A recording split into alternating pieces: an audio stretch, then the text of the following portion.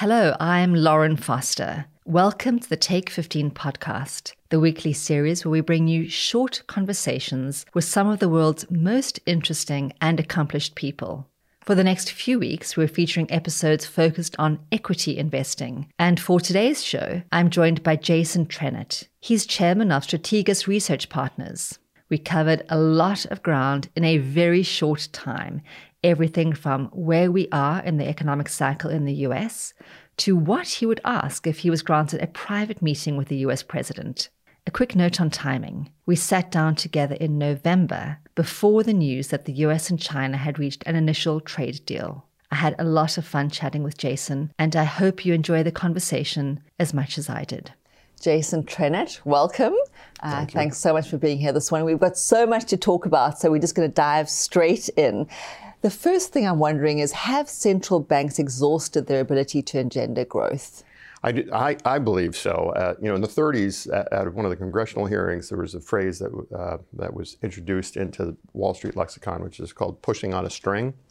And the idea was that at a certain point, additional sources of liquidity don't do any good. It's like trying to push something with a string. I think the fact that you've had as much as $17 trillion in negative yielding debt, sovereign debt globally, I think it's about 12 trillion now, is a pretty good example, or pretty good exhibit that you've exhausted the ability of monetary policy to do very much. Most people are deciding not to make decisions, business decisions or consumer spending decisions based on the interest rate. It's more the uncertainty surrounding other policies, fiscal, regulatory, and particularly trade.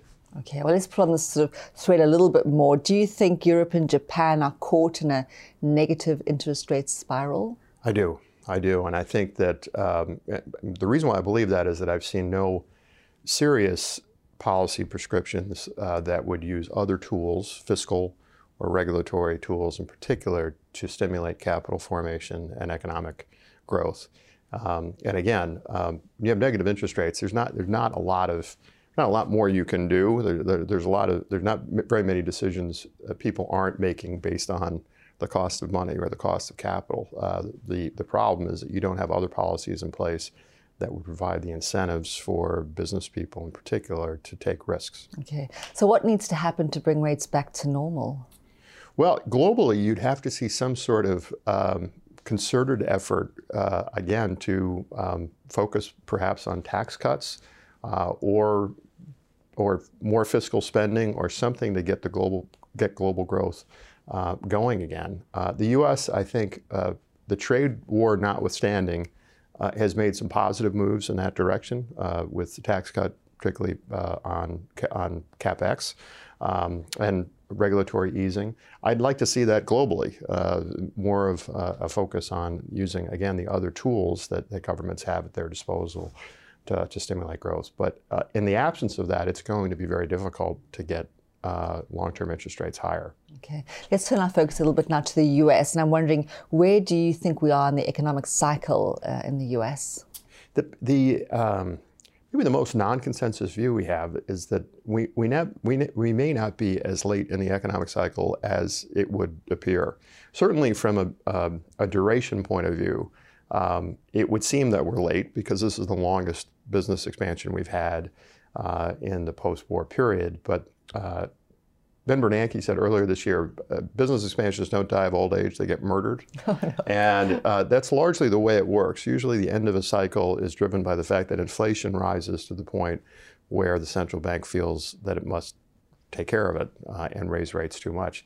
Here, the real Fed funds rate right now is 0. You're 10 years into an expansion, and yet monetary policy is still very easy. So there's no reason, it seems to me, in the absence of a policy error or some sort of exogenous event, there's no reason why the expansion in the U.S. can't last another several years. Interesting. And are you seeing the same signals about the future from the equity markets as from the bond markets, or are you getting different signals? No, I think they're largely on everything's going up right now, really. So they're both, I think, giving you the same signals. We're looking at if you look at credit spreads, which as opposed to, let's say, the Treasury market, which I think it's a little bit on its own, but credit spreads are largely giving you the same indication that that the equity markets are giving you. 10-year Treasury yields, or the Treasury yields, are extraordinarily low, much lower than they would be ordinarily. But I think, again, that has a lot to do with global liquidity and the fact that so many of the world's central banks have negative interest rates. Okay, so let's turn to equities. Is there an alternative to equities? Right now, I can't see one that's particularly compelling. And I think, this idea of the TINA asset class, we wrote an op-ed in the Wall Street Journal about this in 2013.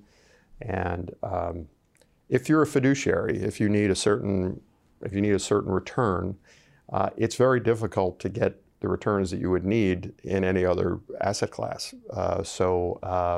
With 10-year Treasury yields, again, in the U.S. at 1.8%, or in Germany at minus 35 basis points, you essentially have to take more risk in order to get the returns that you need to fulfill your obligations. So what most worries you, though, about your equity call? Well, what worries me most, I would argue, is that certainly the trade war has not been resolved with China. I think there are good signals there. In my opinion, that would do more to bolster the equity call than anything I can think of. Certainly, there's been a move towards value stocks as opposed to growth stocks. I think that's a positive indication of where we are in the business cycle. But for that to continue, you'd really have to have more of a detente between the U.S. And China. And do you think the U.S. consumer can continue to carry the load? Remarkably, U.S. consumer, almost the worst thing you could say about the U.S. consumer is that it can't get much better. The unemployment rate is 3.6. Inflation, wages are up about 3. And something that's very different for Americans, at least, is Americans are saving before they lose their job. For the last 50 years, normally, Americans wait till they lost their job to start saving, which is not ideal. And this time around, it's quite different. After the global financial crisis, the level of savings actually makes the U.S. consumer pretty robust, in my opinion, to shocks. Okay.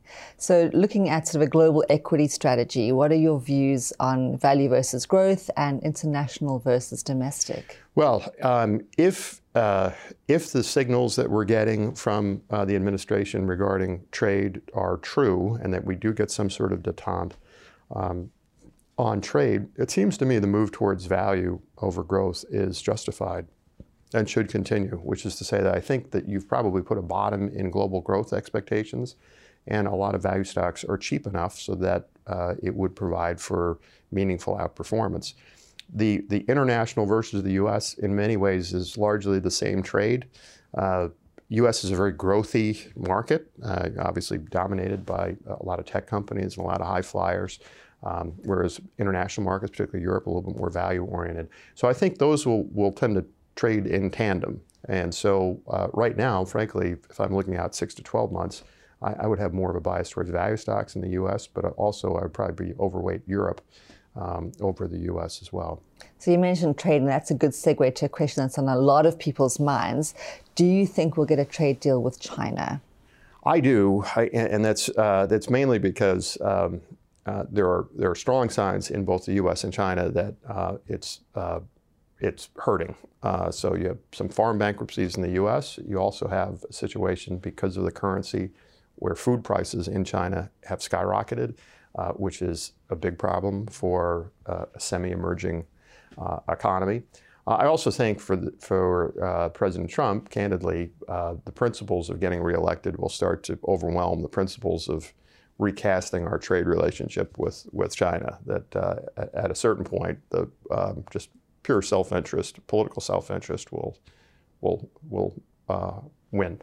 Okay. And which sectors and industries do you think would benefit most if there is a deal? Yeah. So technology clearly would be the biggest. From a U.S. perspective, would be the biggest beneficiary, and that's largely because they have the biggest portion of their revenues that come from outside the United States. I also think industrial companies would do quite well. If things really get cooking, you'd probably see, you could even see energy and materials sectors do a bit better. But we're not quite there yet, but that would be I think probably the strongest signal that you are actually in a global growth phase. So I'd love to shift a little bit to the US and politics, if you don't mind. How do you see the Democratic nominations shaping up?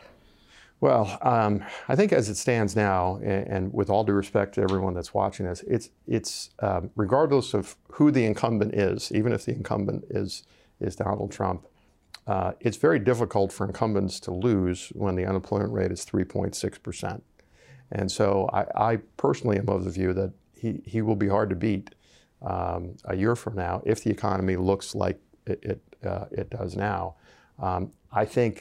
I also tend to think that the electorate hasn't changed all that much in the last 3 or 4 years, that some of the more, let's say, extreme parts of the Democratic Party would really be ascendant. I tend to think that the country is pretty, it's pretty 50-50. If anything, it might be somewhat center-right. And some of the people that are running right now, I just think might be a little bit too extreme for the electorate. Now you have people like Mike Bloomberg that have discussed jumping in on the Democratic side, and that would change the mixture quite a bit. But in terms of the state of play as it stands right now, and it could change in the next 5 minutes, I would still tend to give the edge to the president. I also think that you are likely to have a populist left of center candidate going against Donald Trump.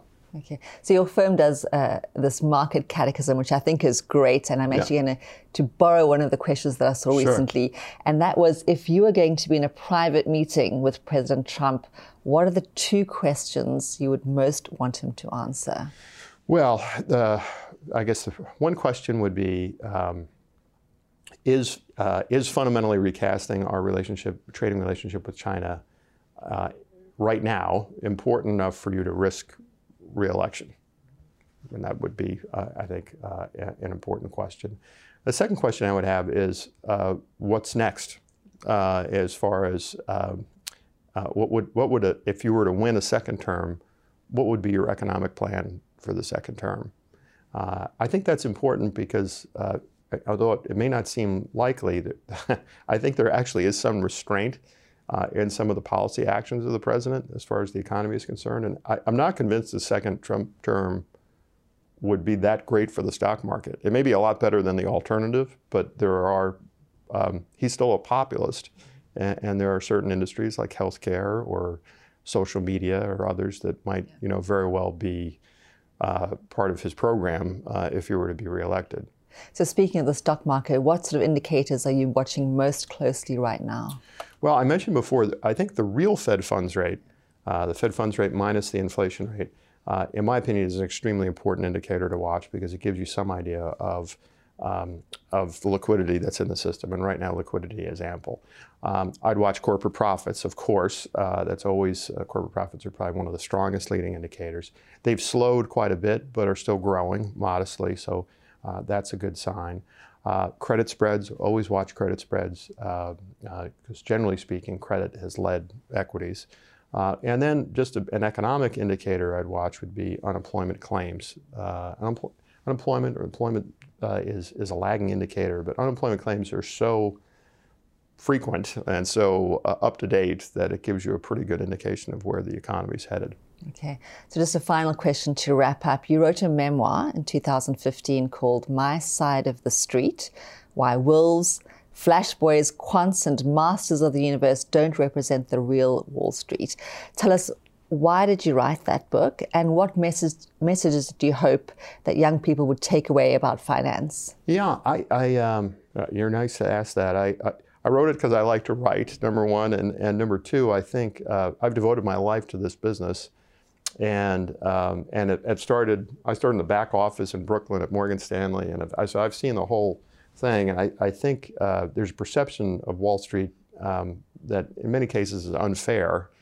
There's 6 million people that do this industry in the U.S., and the vast majority of them are honest people that work hard. And I also think Wall Street, I really believe this, serves an important social and economic function for an economy. And so The memoir is, somewhat, I think, somewhat humorous at times, just taking a look at all the things that young people have to go through to move on. But it also is a little bit of an apologia to say, there are many things Wall Street does very well that people should be proud of, and they shouldn't feel as if they're selling out if they tend to be interested in finance and the investment business. It helps an awful lot of people.